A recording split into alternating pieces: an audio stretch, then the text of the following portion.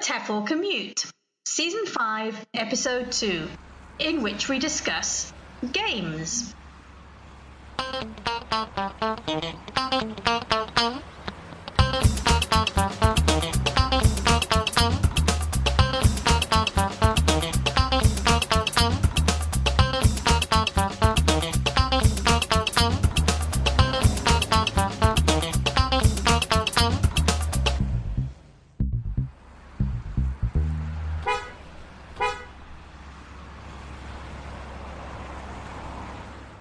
Hi, everybody. Welcome to another episode of the TEFL Commute. My name is Lindsay Clanfield, and we're doing something a bit different today. Not the first time, but we're doing a roundtable discussion with various TEFL Commute hosts. So before going around the table and asking everyone to introduce themselves, I'll just tell our listeners a little bit about what this is going to be. For a long time, we've wanted to do an episode on games in the classroom. But we found we had so much to say about this area that we're going to do a two-part episode. So this part of the episode is going to be games that are played in the classroom, but that are not digitally related. So if you like, this is the analog games episode. You'll see when we get started on a conversation what kind of games we'll be talking about. And then in the future, we'd like to do another episode, which is about games, but more digital games and how they might impact or might be used in language classrooms. Okay, let's just quickly go around the table. Everyone introduce themselves, and then we'll get started. So I'm Lindsay Clanfield. Who else have we got here? I'm Sean Wilden. Hi. Nobody else is here? Hi, I'm Kerry. And hello, I'm producer James, back again. Have you've officially changed your name now? Yeah, Or are you that's actually it. called Producer James? I'm going to call myself producer James from now on, yeah. It's catchy, right? It's catchy. It's good that we actually have producer James on this show today because in part it was because of him that we are doing this show. When in a previous episode called Room 101, we all discussed what things, and I think there were four of us, the same four of us, were all discussing what things we'd put in a Room 101, things that we don't like about ELT. And hey guys, how about I just queue up and play what James said, what he would put into Room 101. Sound good? Okay. Yep, go for it. Here's the situation, okay? We're getting towards the end of a unit or maybe towards the end of the course, and I need a nice review activity so that my students can, before they have their test, they can do some revision of the key language points they've learned in the previous few weeks. And I open my teacher's book and I see a board game, which requires me to photocopy the board. Maybe I need 3 sets of this because of the size of my class. And then I've got 2 different sets of cards, and I have to photocopy all of them and sit there and cut them all out. And, of course, if you don't have a laminator, then you're going to have to do all this again in 3 months because your students are going to make a right mess of all the cards. And it just takes forever to go through, just like the dominoes. It takes forever to get the whole thing ready, to set it up, to explain the rules and everything. So I have no problem in theory with board games. I like them a lot, but the problem is just how if they could just be delivered to me like, here's your board game to play. Okay, thanks. But it's the fact that I have to sit there for hours. So James, producer James, this is on you this episode. Well, I'm happy to be inspirational, Lindsay. What can I say? Well, it's one of those statements that you've not quite lived down, though, is it? Given that all 3 of us are gamers in one sense or another, then all 3 of the sorry, Kerry, I didn't mean to leave you out there because James, Lindsay, and I spend a lot of time sending messages to each other about games. So his statement was pretty much outrageous when he said it in Room 101.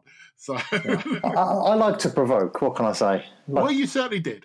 I did. In fact, someone wrote a blog post about this, didn't we? Yes. Naomi Epstein how decided wrong to you put were. me in my place. And as I said, I was happy to inspire ideas and conversation. Yes, it reminds me of that saying, how to start a fight on the internet. Give an opinion, wait. Let's start with a very simple, but actually maybe more difficult than it sounds question. What is a game?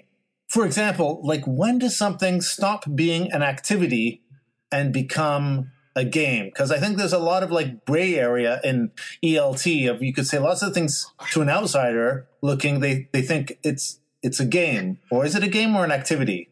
I Googled this. I Googled this because can I open this?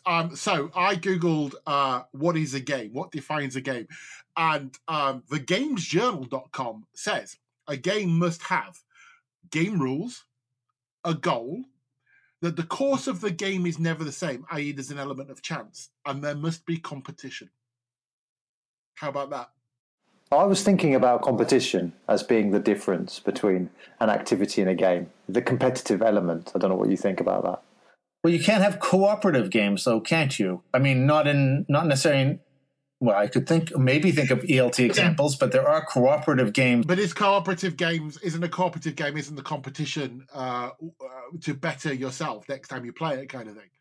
Or against the game itself, isn't it? Isn't it kind of beating the strategy of the game or whatever? I can't think of one in EFL at the moment. I can think of ones outside of EFL. Yeah, I mean, so can I, because you're usually competing against the game mechanic in a cooperative board game, yeah. But what is interesting, the article from which I got those criteria begins, a game is any activity, and then it continues. So, what's an activity? What's the difference? Activity and a game. Is a running dictation a game or an activity? Activity, and pointless, and completely pointless as well. Because I would say it's an activity as well. Although to an outside person, they might say it's a game. There's an element of competition. There are rules. I suppose there's an element of chance in that you have a chance of like... And there is a goal, I guess. There's a goal. It's a game in the same way that something like Pass the Parcel or, that kind of game is a game, I think it's similar to that kind of thing. Okay, well, how about, why don't we approach this from another direction then? What games, regardless of the definition, what games, the things that you think of as games, are your favorite go-tos in class? Like, what kind of things do you do that you would consider a game? I'll start off this one. So, for example, one game that I've often used before, a vocabulary game of back to the board. Everybody knows it. It's like that, or hot seat, where one person is sitting in the one person from a team comes up and sits in a chair, and I write a word behind them. They can't see it, but their teammates can, and their teammates have to shout out the definitions, and the person in the chair has to guess the word. And they have a certain amount of words that they have to try to get through in a space of, a minute or two, and then it's the other team's turn. So that's one. Anybody else have games that they really like, that they go to? With younger learners, there's stuff like Kim's game, where you have a tray of objects, or, they can also be phrases on the board if you want, and the idea is that you close your eyes, one of them disappears, you open your eyes, which one has gone? I think, so that's something that kids will think of as a game. Whether or not it actually comes under our game definition, I don't know. And another favourite of mine is Pelmanism, with any kind of matching stuff, whether it's picture to word, question to answer, verb to irregular past, or whatever, those kind of games as well. Young learners, and I think adults as well, sometimes will while away some time with vocabulary cards and Pelmanism. Okay. That would surely be considered a game because it comes from the famous book Kim by Rudyard Kipling. And if you, just to add to that book was written in 1901, and the game was in the book itself. The game was designed to train spies. I'm going to share that with my kids next time. Yeah. I never realised it was called Kim's Game until I became a teacher. Actually, it appeared in one of those recipe books somewhere. I was like, oh, that's what it's called. I would add my go-to game. I would do back to the. I would. It's kind of variations on back to the board or hot seat. So it's to make it a bit difficult, combine it with taboo. So there are certain words they can't say when they're describing the word. And I also for me, I quite like simply having teams line up in front of the whiteboard, giving everybody a whiteboard marker, and running and writing words on the board. Well, interesting. They're pretty much all vocabulary games that we've just come up with there, isn't it? That's true. I don't understand your running and writing game when you just said that a running dictation was utterly pointless. No, running dictation, yeah, but that is utterly pointless. That's just pointless busyness. A running dictation is like, let's cut up pieces of paper and stick them all around around the room, and then run and try and memorize it. So it kind of takes the focus off the dictation part to me. You can find us on Facebook and Twitter if you want to comment about this, listeners. next time we do Room 101, I'll bring running dictation. Okay, Sean, just prepare yourself, okay? Because I've been there, and yeah, so expect now you're going to get told off, okay? I mean, if it inspires an episode on dictation, so be it. Because dictation itself is one of my favourite things in the classroom. So, so while Sean pivots, James, do you want to tell us a go-to? Well, as you know, I'm famous for my love of games in the classroom. So, of all the games I had to choose from, I don't know if you again, is this a game or is this an activity? But with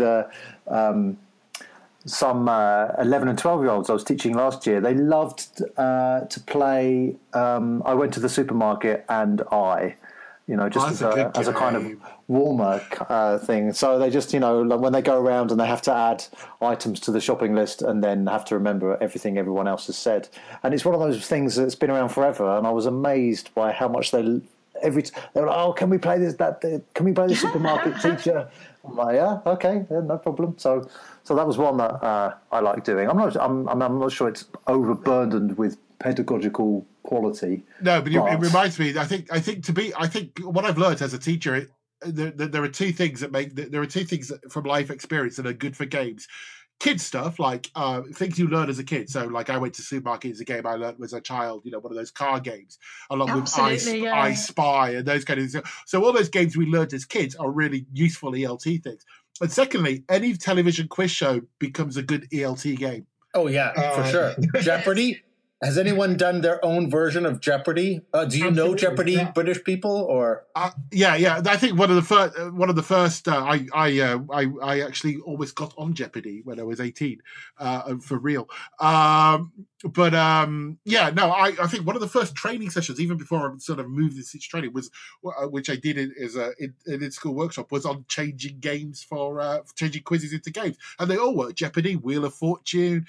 In the UK, we have Countdown, which is essentially anagram game. Who Wants to Be a Millionaire? I mean, there is a website now which have all these things as templates that you can just download and use, can't they? But back up there, people listening. I found that websites like that as well. I don't know the name of the site itself unless you have it to hand, Sean. Super Teacher Tools have templates for various games, and I think they're PowerPoint ones, aren't they? Yeah, so they've got PowerPoint, they've got Jeopardy, and they've got Who Wants to Be a Millionaire, and those kind of things on it. But we'll put some more on the website.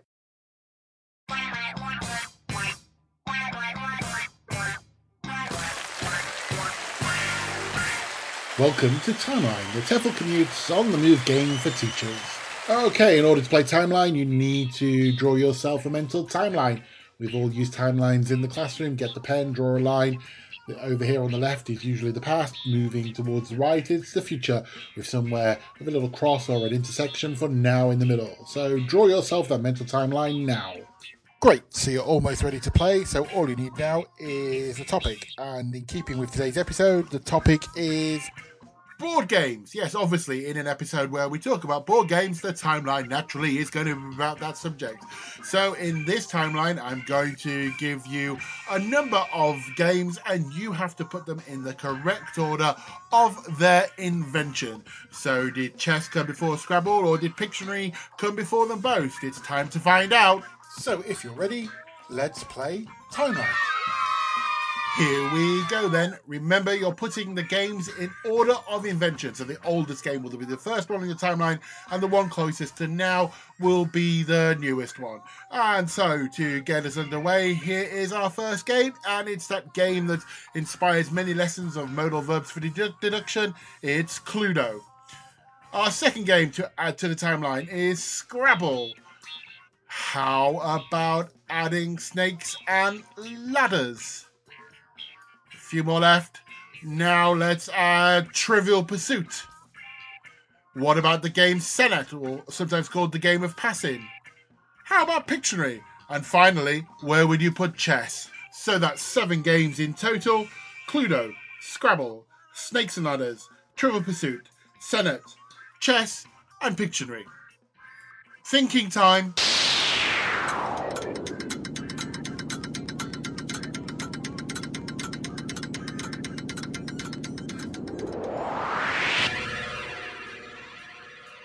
Okay, how do you think you did? It's time for some answers. As usual, timeline not as easy as you might think it is. 7 games, 1 mark for each in the correct order. 7 marks is what you're aiming for to feel smug for the rest of the day. So, what was the first game, I hear you ask? Well, the oldest game on the list was is believed to be invented around 3100 BC, and that is the game of Passin or Senat. And it was found within the Egyptian pyramids when they started excavating those. No one's quite sure of the rules, but they know it's played on a grid of 30 squares in 3 rows of 10 and uses pawns. So your first game is Senat. The second game on your list, this will probably surprise you. The second oldest game of the 7 we gave you is Snakes and Ladders. Yes, that's right. Snakes and Ladders originated in India in 200 BC. It is a morality game which was designed to teach children about good and evil. The version that you probably know actually dates back from 1943, which was called Shoots and Ladders. However, for the sake of the timeline, 200 BC, Snakes and Ladders. Coming a little bit more forward in time, but still a long time ago, we go back to India in the year 6 AD to get chess. And that's when chess is first documented. So our first game was Senate, our second game was Snakes and Ladders, our third game was chess, our fourth game is Scrabble, which was originated in 1938 by Alfred Butts, but actually was brought to market in 1948 by James Brunot. However, whichever date you've chosen, that is the next game on our timeline. Just 1 year later, our fifth game is on the timeline, and that is the modal verbs game of Cluedo. Yes, it was Reverend Green, and it was with the lead piping in the study. 2 to go, and so our next game, so the second youngest game on the timeline, is Trivial Pursuit, and that was that originated in Canada in 1979. And finally, another classroom staple, the youngest game on our timeline is Pictionary, which was in 1985. So there you have it, 7 board games, and in the order going back from 3100 BC right up to 1985.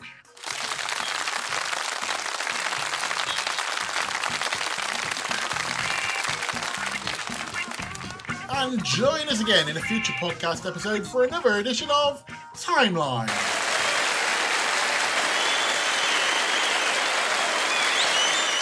We now return to your regular programming. Well, there are some famous books in our field that were about games, and I've got one right here, and I was amazed that when we were talking before the show started, James said he didn't know it, because I'm sure lots of our listeners will, but maybe you have to be of a certain age. I don't know. Grammar Games by Mario Winvalucri That's my favorite. It's my favorite book. Although lots of them, I don't even know if they're really games so much.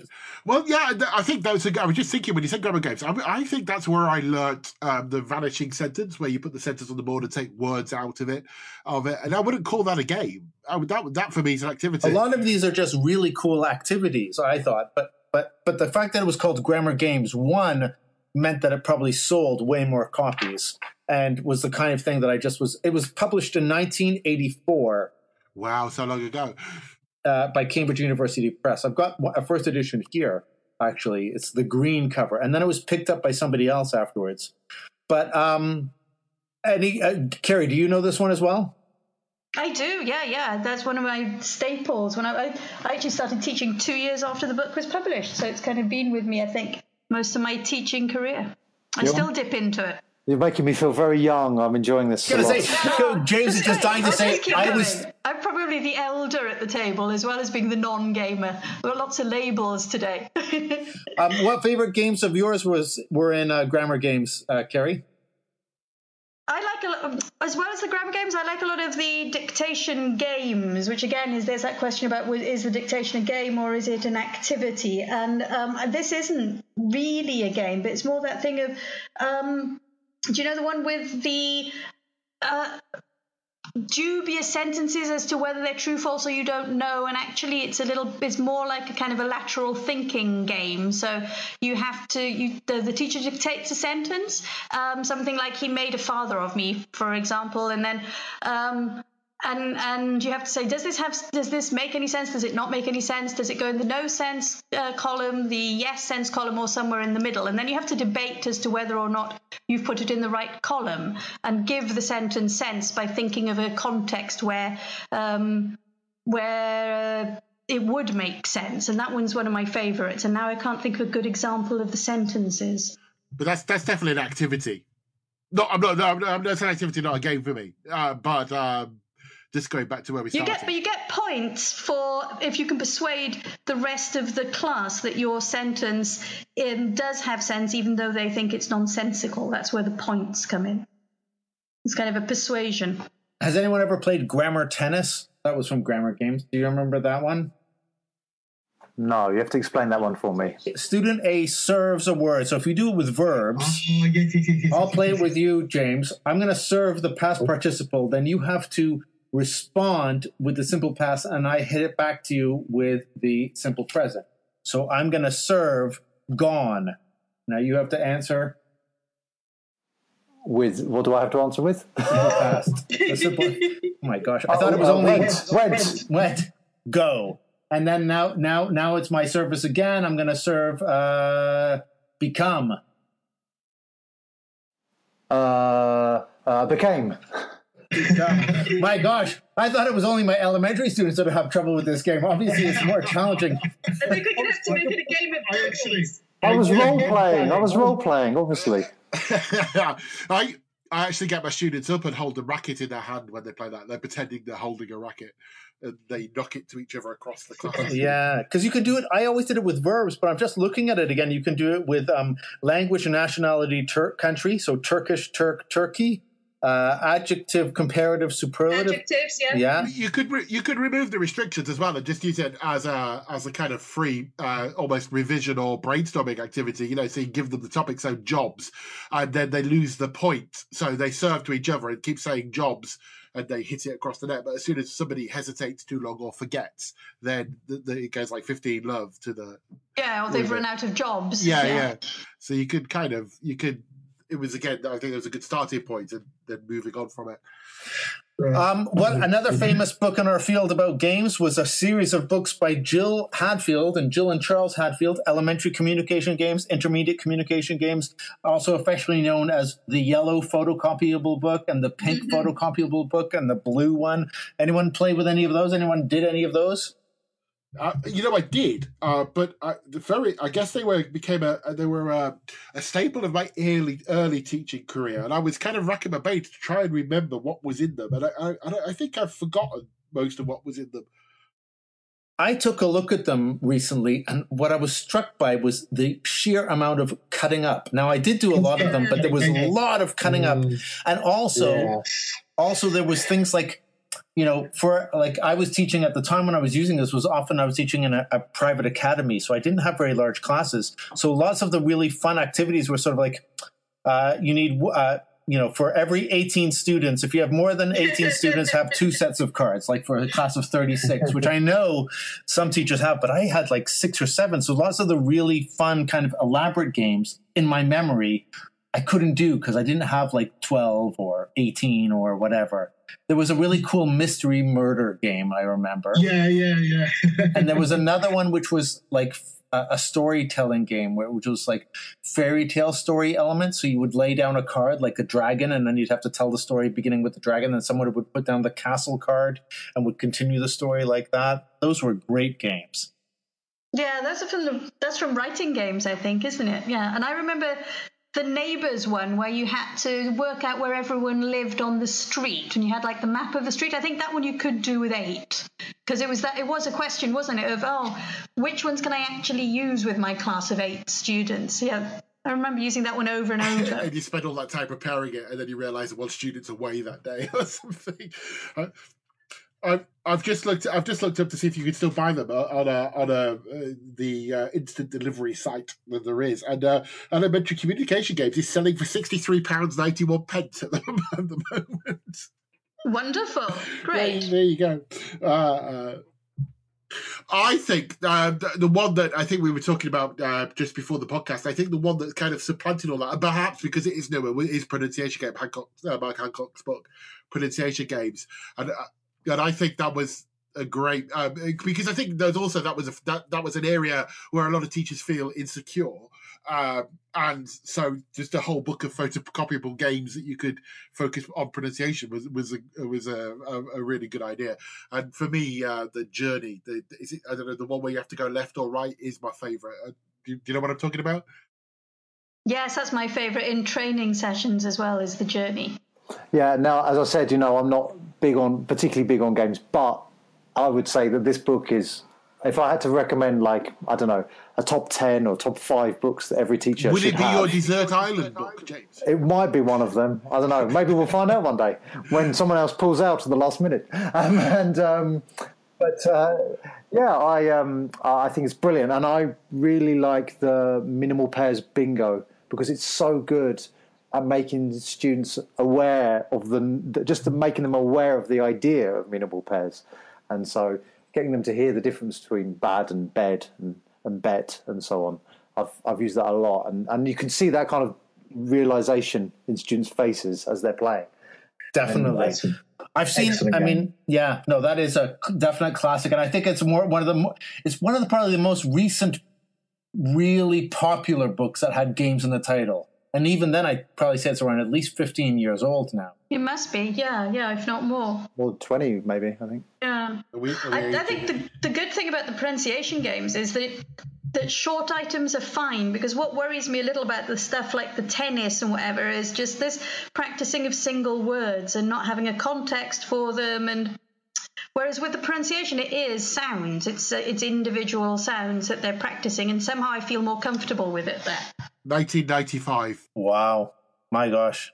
Well, to me, that feels like it was. I can remember it coming into our school library. Wow, when it's 22. How old are we?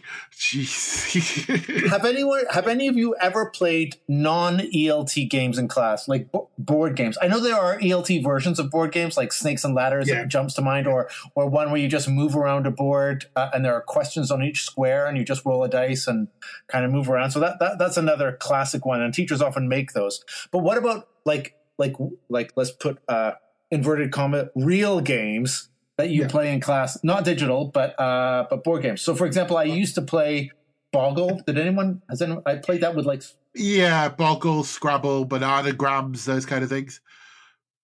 Yeah. Anyone else? Well, I haven't played it myself, but I know it's very popular at my school, which is that, and I don't know what it's called, but it's that game where you stick someone's name on your head.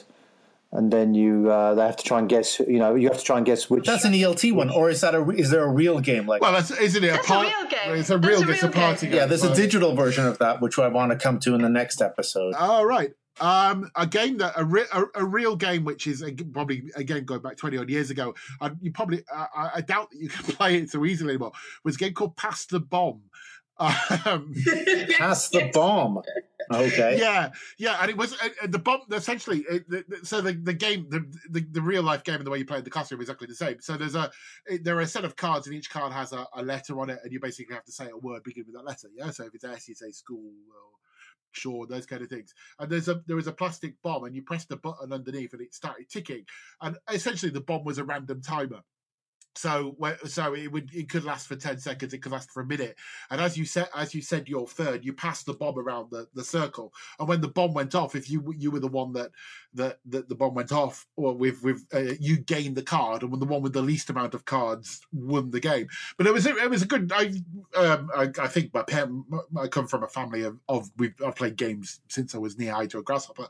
So it was one of these things my dad had, and I was immediately saw how it could be used in the classroom. But I guess you can't really walk into it. I don't know how in our current environment, walking into the classroom and saying, let's pass the bomb today, might not could just be an alarm on your phone or something. Yeah, exactly. Okay. You don't need You'd have a ringtone or something instead of an exploding bomb. I always liked it because when it came out in the Czech Republic, it was called Tic Tac Boom in Czech, nice. which is a nice way. And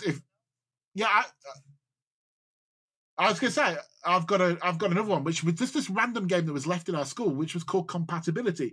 And I looked it up on the internet last night to see if it still existed. And it was a really interesting game because the idea was to find out how compatible you were with the person sat opposite you. So, for example, if I was sat opposite James and you were sat opposite Kerry, there'd be a topic, which might be teaching. And you'd have a whole stack of cards which have different images or words on. And you would have to choose a certain number of cards that you associated with that topic and lay them on the table face down. And then when it was your turn to go, you would turn over the cards. And every time you matched, you got points. But it was quite interesting in there so that was the real game. And of course, that would cause a whole manner of divorces and breaks up partnerships when the partners weren't compatible. But in the classroom, it was really good for discussion. Why did you choose this card? What was your association with it? So that was another game that I played quite a lot, certainly when I worked in the school in the Czech Republic. Producer James here with a quick message to say thank you for listening to the podcast. If you'd like to show your support for the show, then you can help us in just a minute and it won't cost you a thing. Head over to your social media platform of choice, whether it's Facebook, Twitter, Instagram or whatever, and let people know how much you enjoy the show. With your help, we can reach even more teachers. Okay, on with the show.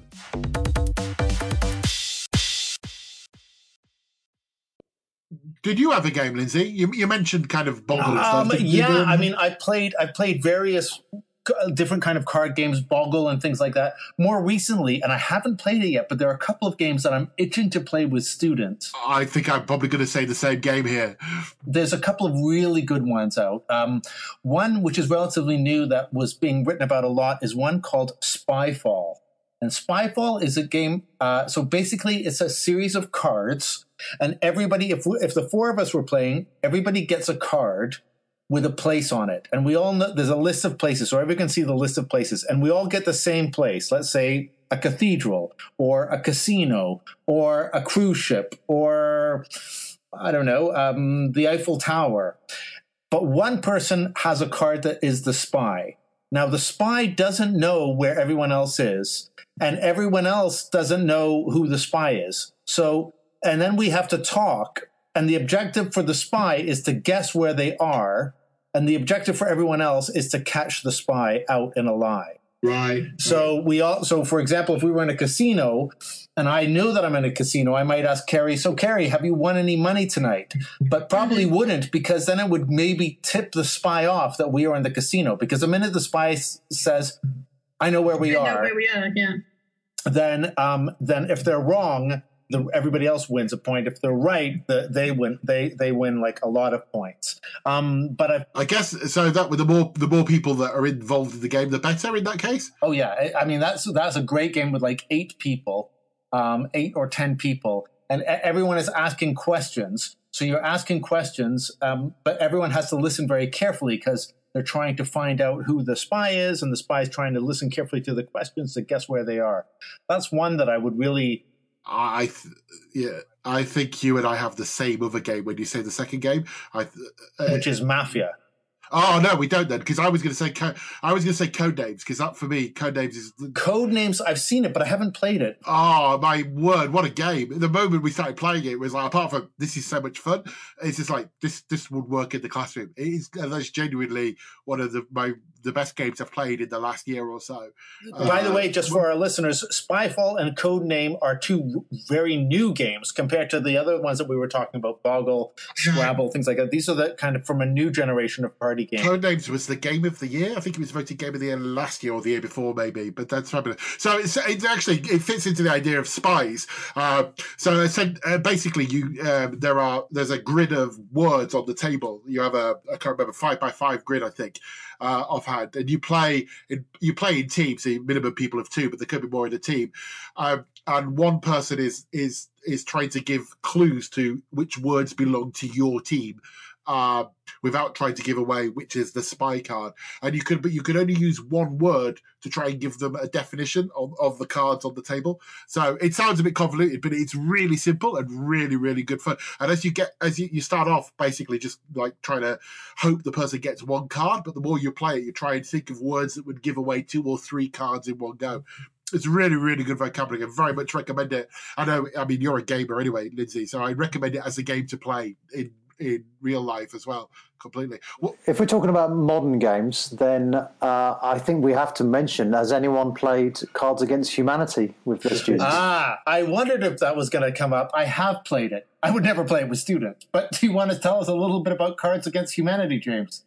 Well, I've only played it once, but as I remember, you get a hand of cards, and each one has got a just a set of like random situations and answers on it, and then you have to provide an answer to a question From within your cards. From within your card. So it could be just like some completely random, bizarre answer, or it could actually kind of make sense, and you've got to try and impress the person who at that turn is judging, and so they might, and it's completely arbitrary. They just decide which one they like the most. It might make them laugh, or cringe, or or offend them in a way they enjoy, because it's pretty full on.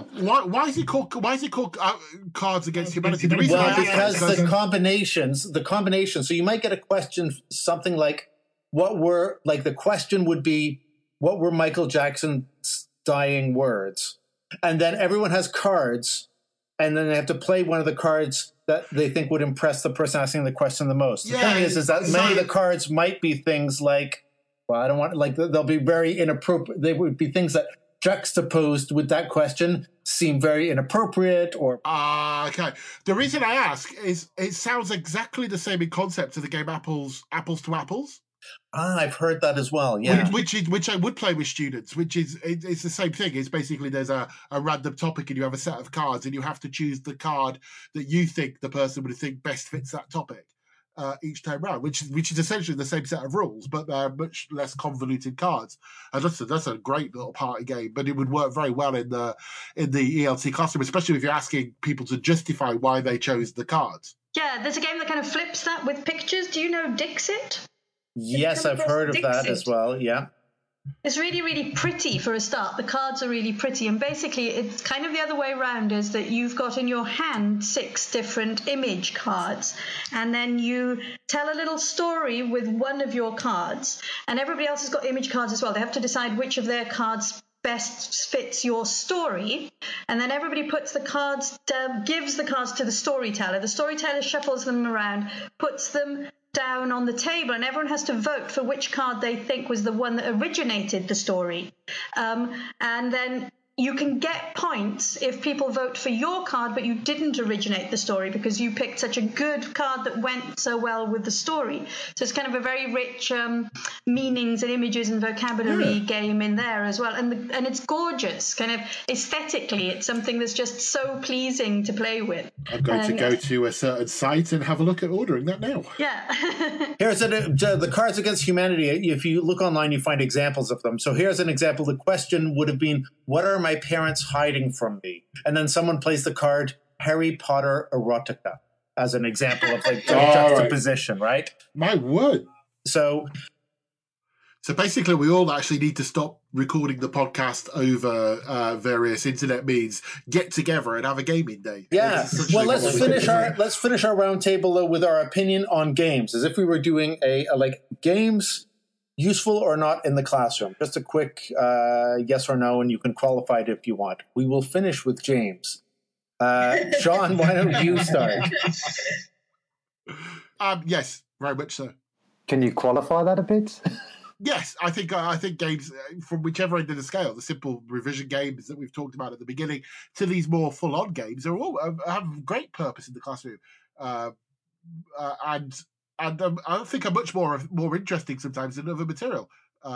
Authentic, fun, generate language.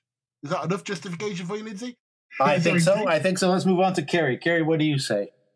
Okay, yeah, I'm a yes as well, although probably in moderation. But yeah, definitely bring in games from time to time. I wouldn't say I'd have them in every single lesson.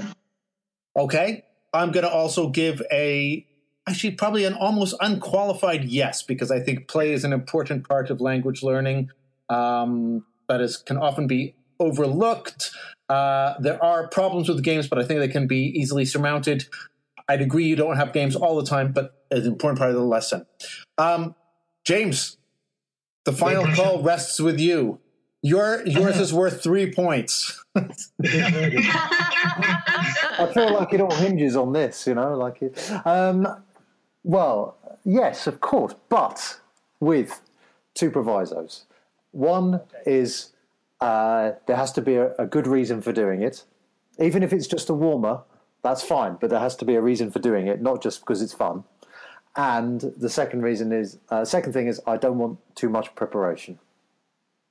There you go. There you go. James has spoken. So there you go. We will let the rest of our listeners decide for themselves if we've made a convincing case for games or not. We'll put links to all of the games that we mentioned. As you were listening, there may be a few things that you think, oh gosh, I'd really like to play that, or what was that book? We'll put links to all of these in the show notes. If you have a favorite game or that you would like to share with us, you can find us on our Facebook page, at the TEFL Commute, or at our Twitter page, or on Twitter, or at our website, www.teflcommute.com. Well, anyway, thank you, everybody, for joining us. Thank you, Carrie. Thank you. Thank you. Thank you, James.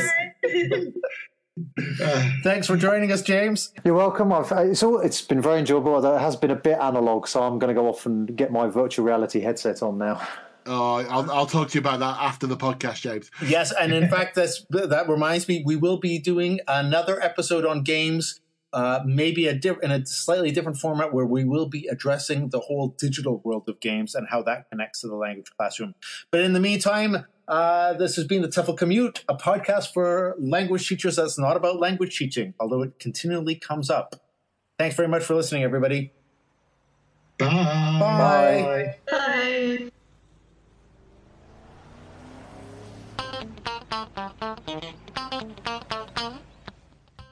As your commute is coming to an end, here's an idea you can try out in your classroom. The aim of this activity is for the students to make a revision board game.